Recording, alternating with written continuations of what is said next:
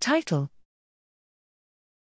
Forward Planning Under Uncertainty in a Population-Based Alcohol Use Disorder Sample. Abstract: Altered decision-making is a defining component of addiction, but there is little evidence whether these alterations affect multi-step planning in individuals with alcohol use disorder, AUD. We used a recently developed planning task in a cross-sectional approach to test the planning performance of 30 individuals diagnosed with AUD relative to 32 healthy control subjects, both sampled from the general population.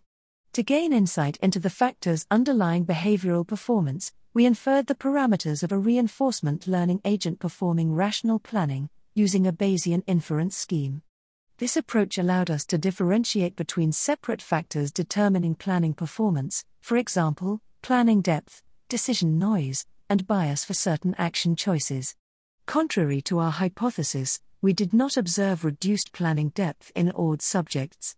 Instead, our results show a small effect in the opposite direction. Healthy controls were slightly less efficient in the planning task.